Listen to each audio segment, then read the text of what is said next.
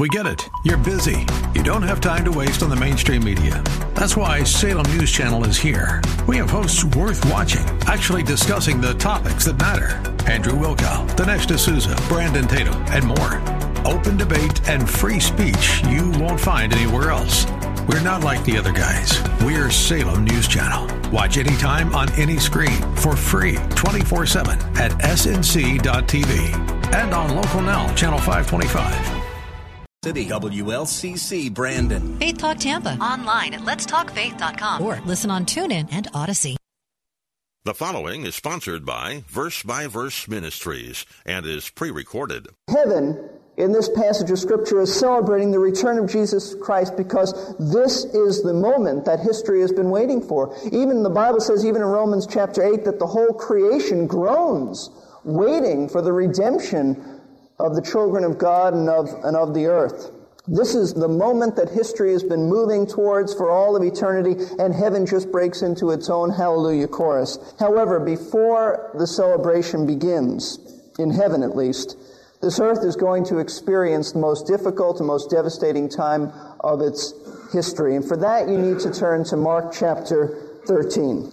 Mark chapter 13, and we've been studying Mark 13 for some weeks now. I think this is part 5 of the series that we've been looking at. Mark 13 reveals how difficult life will be before Jesus Christ returns. And I want to read verses 5 through 27 and take it in its whole so you see the flow of this, because these are all signs or birth pains, pangs, pains, labor pains, and signs of Christ's return. And Jesus began to say to them, this is verse 5, "See to it that no one misleads you. Many will come in my name, saying, 'I am he,' and will mislead many. And when you hear of wars and rumors of wars, do not be frightened. Those things must take place, but that is not yet the end. For nation will rise against nation, and kingdom against kingdom. There will be earthquakes in various places. There will also be famines. These things are merely the beginning of birth pangs."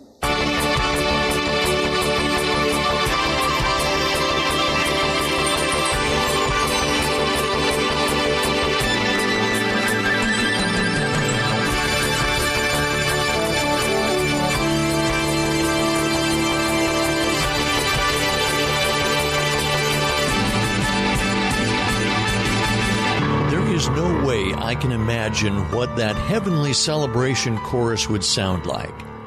But I'm looking forward to that time. You are listening to Verse by Verse, a biblical teaching program with our teacher, Steve Kreloff. Steve is the pastor of Lakeside Community Chapel in Clearwater, Florida, and he has been teaching through this series that is titled Birth Pains for the Kingdom. As overwhelming as this was for the Apostle John to see and to write, it will be even more overwhelming for those who live through it. We have much more to learn about in today's session. So let's jump in and see what Pastor Steve has in store for us. Oh, and if you feel like singing the Hallelujah chorus, go right ahead. It won't bother the rest of us. Tradition tells us that when the King of England first heard the Hallelujah chorus from Handel's Messiah, he was so emotionally moved that he actually stood to his feet while it was still being sung. And when he stood, everyone else who was in the audience stood. And that's why even today, it's a tradition that people stand when the Hallelujah chorus is sung. The Hallelujah chorus is so moving and so emotional because its focus is on the most glorious event and theme of history, and that is the return of Jesus Christ to reign forever. And he shall reign forever and ever. But he has to return first before he can establish his kingdom and reign in it. But did you know that just before Jesus returns to the earth, the creatures in heaven, the angels in heaven, those who are in heaven, will break into their own version of the Hallelujah chorus. And that's really where Handel got this concept from. It's in Revelation chapter 19. If you want to turn there, it would be profitable for you. Revelation chapter 19, verse 1. After these things, John says, "I heard, as it were, a loud voice of a great multitude in heaven saying, Hallelujah, which means praise the Lord, or praise ye the Lord. Hallelujah. Salvation and glory and power belong to our God, because his judgments are true and righteous, for he has judged the great harlot who was corrupting the earth with her immorality, and he has avenged the blood of his bondservants on her. The harlot would be a wicked system known as Babylon, and it is the Antichrist wicked system, and also a city. And a second time they said, Hallelujah. Her smoke rises up forever and ever. And the 24 elders and the 4 living creatures fell down and worshiped God who sits on the throne, saying, Amen, hallelujah. And a voice came from the throne, saying, Give praise to our God, all you his bondservants, you who fear him, the small and the great. And I heard, as it were, a voice of a great multitude, and as the sound of many waters, and the sound of mighty peals of thunder, saying, Hallelujah, for the Lord our God, the Almighty reigns. Now, they are rejoicing. Heaven is rejoicing at the defeat of Antichrist's wicked system, and they are rejoicing and praising the Lord in anticipation of the soon coming of Jesus Christ. And that's why when you look at verse 11, you'll see the return of Christ. Powerful language. John says, And I saw heaven opened, and behold a white horse, and he who sat upon it is called Faithful and True, and in righteousness he judges and wages war. And his eyes are a flame of fire, and upon his head are many diadems, that would be crowns. And he has a name written upon him which no one knows except himself. And he is clothed with a robe dipped in blood, and his name is called the Word of God. And the armies which are in heaven, clothed in fine linen, white and clean, were following him on white horses. And from his mouth comes a sharp sword, so that with it he may smite the nations, and he will rule them with a rod of iron, and he treads the winepress of the fierce wrath of God the Almighty. And on his robe and on his thigh he has a name written, King of Kings and Lord of Lords. In other words, heaven, in this passage of Scripture, is celebrating the return of Jesus Christ, because this is the moment that history has been waiting for. Even the Bible says, even in Romans chapter 8, that the whole creation groans, waiting for the redemption of the children of God and of the earth. This is the moment that history has been moving towards for all of eternity, and heaven just breaks into its own hallelujah chorus. However, before the celebration begins, in heaven at least, this earth is going to experience the most difficult and most devastating time of its history. And for that, you need to turn to Mark chapter 13. Mark chapter 13, and we've been studying Mark 13 for some weeks now. I think this is part 5 of the series that we've been looking at. Mark 13 reveals how difficult life will be before Jesus Christ returns. And I want to read verses 5 through 27 and take it in its whole so you see the flow of this. Because these are all signs, or birth pains, pangs, pains, labor pains, and signs of Christ's return. And Jesus began to say to them, this is verse 5, See to it that no one misleads you. Many will come in my name, saying, I am he, and will mislead many. And when you hear of wars and rumors of wars, do not be frightened. Those things must take place, but that is not yet the end. For nation will rise against nation, and kingdom against kingdom. There will be earthquakes in various places. There will also be famines. These things are merely the beginning of birth pangs. But be on your guard, for they will deliver you up to the courts, and you will be flogged in the synagogues, and you will stand before governors and kings for my sake, as a testimony to them. And the gospel must first be preached to all the nations. And when they arrest you and deliver you up, do not be anxious beforehand about what you are to say, but say whatever is given to you in that hour. For it is not you who speak, but it is the Holy Spirit. And brother will deliver up brother to death, and father his child, and children will rise up against parents and cause them to be put to death. And you will be hated on all account, by all on account of my name. But it is the one who has endured to the end who will be saved. But when you see the abomination of desolation standing where it should not be, let the reader understand, and I take it he means the reader of Daniel, understand, then let those who are in Judea flee to the mountains, and let him who is on the housetop not go down or enter in to get anything out of his house. And let him who is in the field not turn back to get his cloak. But woe to those who are with child and those who nurse babes in those days. But pray that it may not happen in the winter. For those days will be a time of tribulation such as has not occurred since the beginning of the creation which God created until now and never shall. And unless the Lord had shortened those days, no life would have been saved. But for the sake of the elect whom he has chose, he has shortened the days. And then if anyone says to you, behold, here is the Christ, or behold, he is there, do not believe him. For false Christs and false prophets will arise and will show signs and wonders in order, if possible, to lead the elect astray. But take heed, behold, I've told you everything in advance. But in those days and after that tribulation, the sun will be darkened, and the moon will not give its light, and the stars will be falling from heaven, and the powers that are in the heavens will be shaken. And then they shall see the Son of Man coming in clouds with great power and glory. And then he'll send forth the angels and will gather together his elect from the four winds, from the farthest end of the earth to the farthest end of heaven. Now, these verses, for the most part, as I told you a few moments ago, constitute signs. Signs to look for before Jesus returns. Not signs for us, because we're going to be raptured. The Church of Jesus Christ is going to be out of here. But those who come to Christ, let's call them tribulation saints, and in this context, he's speaking of Hebrew believers, will be able to look for signs. Jesus said, I've told you all these things in advance, and they will have access to the Word of God, and they will be able to look for these signs. And Jesus said, when you see these things begin to happen and in an intense way, like the birth pains of a woman about to deliver, then you know that my coming is very, very soon. Now, it's interesting to me. I was just reading a magazine recently. In fact, it's called The Everlasting Nation, about Israel, and there was a brief article in here about signs that some Jewish people are saying indicate that the Messiah's coming is very close. According to the Jerusalem Post, there are some in Israel who are saying that Messiah's coming is imminent because of certain signs, and here are the signs that they think are very, very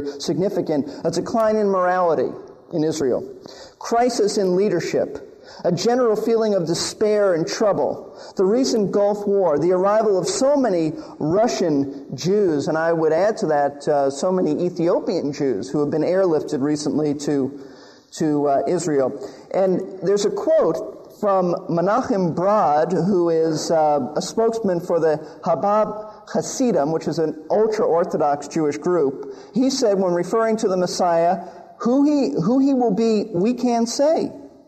He also said, in order to help bring the Messiah, Jews should increase their study of the Torah or the law, and to pray to God for the Messiah. That's interesting. It's very interesting. Now, the signs are not the signs that Jesus gave. However, there is a signs type of mentality that at least is going on with some people in Israel. But in the tribulation, Jesus laid down certain signs that people can look for. What are these signs? Well, first of all, he said in verses 5 and 6, counterfeit messiahs. Some will say, I am he, meaning I am Messiah. And they will deceive some people, not genuine believers, but some. There's always been religious quacks, but in the tribulation, there'll just be an onslaught of them. Then there'll be conflict between nations to disrupt peace. The tribulation begins on a peaceful note. At least the world will call it peace. It's really just a truce. And then peace will be taken from the earth, and nation will go up against nation, and there'll be rumors of wars and some real wars, and probably within nations there'll be ethnic conflicts and so forth. Also, calamities on the earth. There'll be earthquakes, and we have earthquakes now, but it'll be unprecedented. There'll be more of them. There'll be greater in intensity. Earthquakes and famines and problems that go along with that. And then from verse 9 on, we read another sign, and this is what we've been focusing on the last few weeks, the contempt for believers. There'll be a tremendous hostility for those who have come to know Christ. There's hatred today, whether you've experienced any physical persecution or not, there's still hatred for believers. And in certain countries, there's actual physical suffering that believers go through. We have not experienced that as yet. We might, but we haven't as yet, for the most part. But there will be a contempt for believers. Believers will be hated, they'll be arrested, and some will be killed. Verse 12 says that they'll even be betrayed by family members. What a horrible thought that is. The love of many will just grow cold, and there'll be that lack of natural affection as people are consumed with themselves, and some will actually betray family members. And the reason for that is that these family members will be in hiding. These family members will be running away, and they won't want anyone to know where they're hiding. But their family members will know, and they'll turn them over to the authorities. It's sort of like what many Jewish people faced during World War II. I know of one lady whose father hid out for some time. I can't remember exactly where. I think a chimney or some place where he was hiding from the Nazis, and someone in town turned him in, I think, for a bottle of vodka. Turned him in. Lost his life. In fact, she lost all of her family. But that kind of stuff was going on, and it will go on in the tribulation, except it won't just be people in your town who will turn you in. It'll actually be family members. That's what Jesus said in verse 12. You see, it'll be a crime to be a Christian during the tribulation period. Absolutely a crime to be a Christian, and therefore people will be in hiding. Now the question is, in hiding from who, and who will make it a crime to love Jesus Christ? Well, that's where verse 14 comes in, and we're just simply reviewing this and bringing you up to date so that we can continue and it'll make sense to you. Verse 14 says, "But when you see the abomination of desolation standing where it should not be, let the reader understand, then let those who are in Judea flee to the mountains." The Antichrist, who we don't know who he is, he will head up a Western Roman Confederation, perhaps the Common Market and European Community, if not something like that, a revived Roman Empire. He will, at the halfway point in the tribulation period, 3.5 years into the tribulation period, he will declare himself as God. And he will break his covenant or his peace treaty with Israel, and he will say, now you worship me instead. You stop worshiping Jehovah. You stop the sacrifices from going on. And in the temple, which will be rebuilt, he will then declare that everyone is to worship him. When that happens, Jesus said, get out of Jerusalem. Get out of Judea. Judea would be the surrounding area, Jerusalem, the city in that area. And he said, when you see that happen, just flee to the mountains. Don't even go back in your house. Pray that your flight might not be in winter, where the weather would hinder your movement. And woe to women who are slowed down with children. He said, listen, when you hear the abomination which makes the temple desolate, which makes the temple abandoned by Israel, then get out of there quickly. You see, when that happens, then the Antichrist is going to start persecuting. He's going to persecute believers, and he will make it a crime. It will be a federal offense. So actually, it will be an international offense to love Jesus Christ. So when this takes place, verses 15 through 18 tells us, just get out of there. If you're in a field, and there are many, even today, many farmers in Israel, don't go back in your house to get your cloak. That is to say, your outer garment, your coat. Just get out. Don't go back and get your toiletries and start packing. It is so serious that you can't waste any time or you might be caught. That's why they're in hiding. The contempt for believers, which is still one sign, verse 19. Verse 19 says, "For those days will be a time of tribulation such as has not occurred since the beginning of the creation which God created until now and never shall." What strong language. Let me put it together. Having just told the Jewish believers living in the tribulation that when they see the Antichrist declare himself to be God, they are to get out of Jerusalem and Judea as fast as possible. Now Jesus in verse 19 explains the reason for such haste. Verse 19 is simply an explanation. Get out of there. Why? Because there will be unparalleled days of torment, like Israel has never seen and Israel will never see again. In fact, not just Israel, but the world. But especially the focus of persecution is on Israel and Jewish believers. These days, from the midway point of the tribulation period until the second coming of Christ, which will be 3.5 years, will be a time of unparalleled tribulation. That's a fascinating statement. A fascinating statement. In fact, Revelation 7:14 calls this time period not just the tribulation. When you move into the last 3.5 years, it takes on another name according to Revelation 7:14 and Matthew's parallel account. It takes on the expression the Great Tribulation. So theologians often say that the whole 7-year period is the tribulation period. But from the last 3.5 years is called the Great Tribulation. It's a fascinating statement about this future time period being unequal, Jesus said, in distress and tribulation, because the Jewish people have suffered so much. One of the things that I do is read books about the history of the Jewish people and what they have gone through and still are going through. And that's a fascinating statement because the history of the Jewish people has been suffering. And that's not to say other people haven't suffered, but it's just to say that I specifically read up on how my people have suffered. And Jesus said that they'll never be suffering like this, nor has there been suffering like this. And you have to ask yourselves some questions. Will this time be worse than it was when the Jewish people were exiled in Babylon in 586 BC? According to this verse, yes. And that was a terrible time. They actually were, basically the whole nation was transported.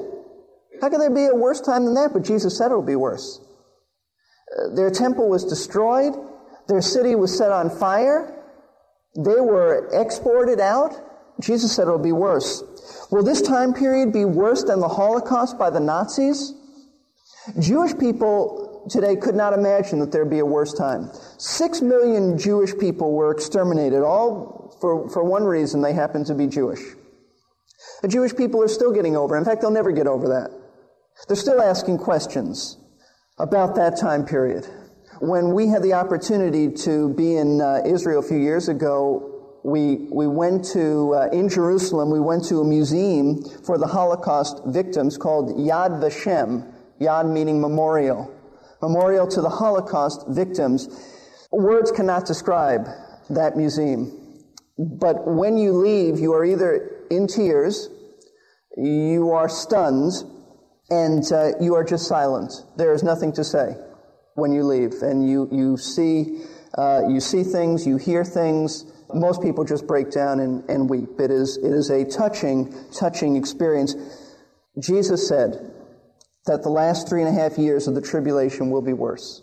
Hard to imagine, but that's what Scripture says. Will this time be worse than when Titus and the Romans destroyed Jerusalem in 70 A.D.? That was a devastating time. Devastating time. You know how devastating it was? We have a quote from the Jewish historian Josephus, who recorded the horrors of the fall of Jerusalem in 70 A.D. You see, Josephus was captured and traveled with the Romans, and that's why he gives us so much in his history books. Josephus recorded for us, though he was Jewish, he recorded for us and was allowed to live because he traveled with the Romans. He was really a war correspondent. Some believe a traitor, but nonetheless, we have down here the horrors of the fall of the temple in Jerusalem in 70 A.D. Here's what he said, and this is only one small portion of what he wrote. The roofs were thronged with famished women, with babes in arms, and the alleys with corpses of the elderly. Children and young people, swollen from starvation, roamed like phantoms through the marketplaces and collapsed wherever their doom overtook them. See, they were starved out. Rome just built a hedge around them, and they were starved out. But there was no lamenting or wailing because famine had strangled their emotions. Jerusalem could not bury all the bodies, so they were flung over the wall. The silence was broken only by the laughter of robbers stripping the bodies. Terrible time. Jesus said the tribulation period will be worse. So regardless of what the Jewish people have faced up to this point in history, the worst is yet to come. And to prove how horrible this time will be, not just upon Israel, but the whole world, Jesus makes a remarkable statement in verse 20. And he said, and unless the Lord had shortened those days, no life would have been saved. But for the sake of the elect whom he chose, he shortened the days. These days will be so incredibly terrible, that if God didn't cut them short and limit them to just 3.5 years, Jesus said no one would survive. I tried to picture in my mind what it must have been like in Jerusalem during the siege of the Romans. I can't picture it. And then to hear Pastor Steve say that for Israel, what they will face in the tribulation will be worse, far worse. Wow. You've been listening to a very sobering verse by verse with Pastor Steve Kreloff. He's the pastor of Lakeside Community Chapel in Clearwater, Florida. As we come to the end of our program today, I'm impressed with the grace of God. As we will hear next time, Jesus said that the days of the tribulation will be measured. If not, everyone on earth would die. What's our takeaway from this? God's love for humans is extreme. He is not willing that any should perish, but that all should come to repentance. Father, help us to see those around us with your eyes and show us how to share the gospel with them. Please join us next time for Verse by Verse.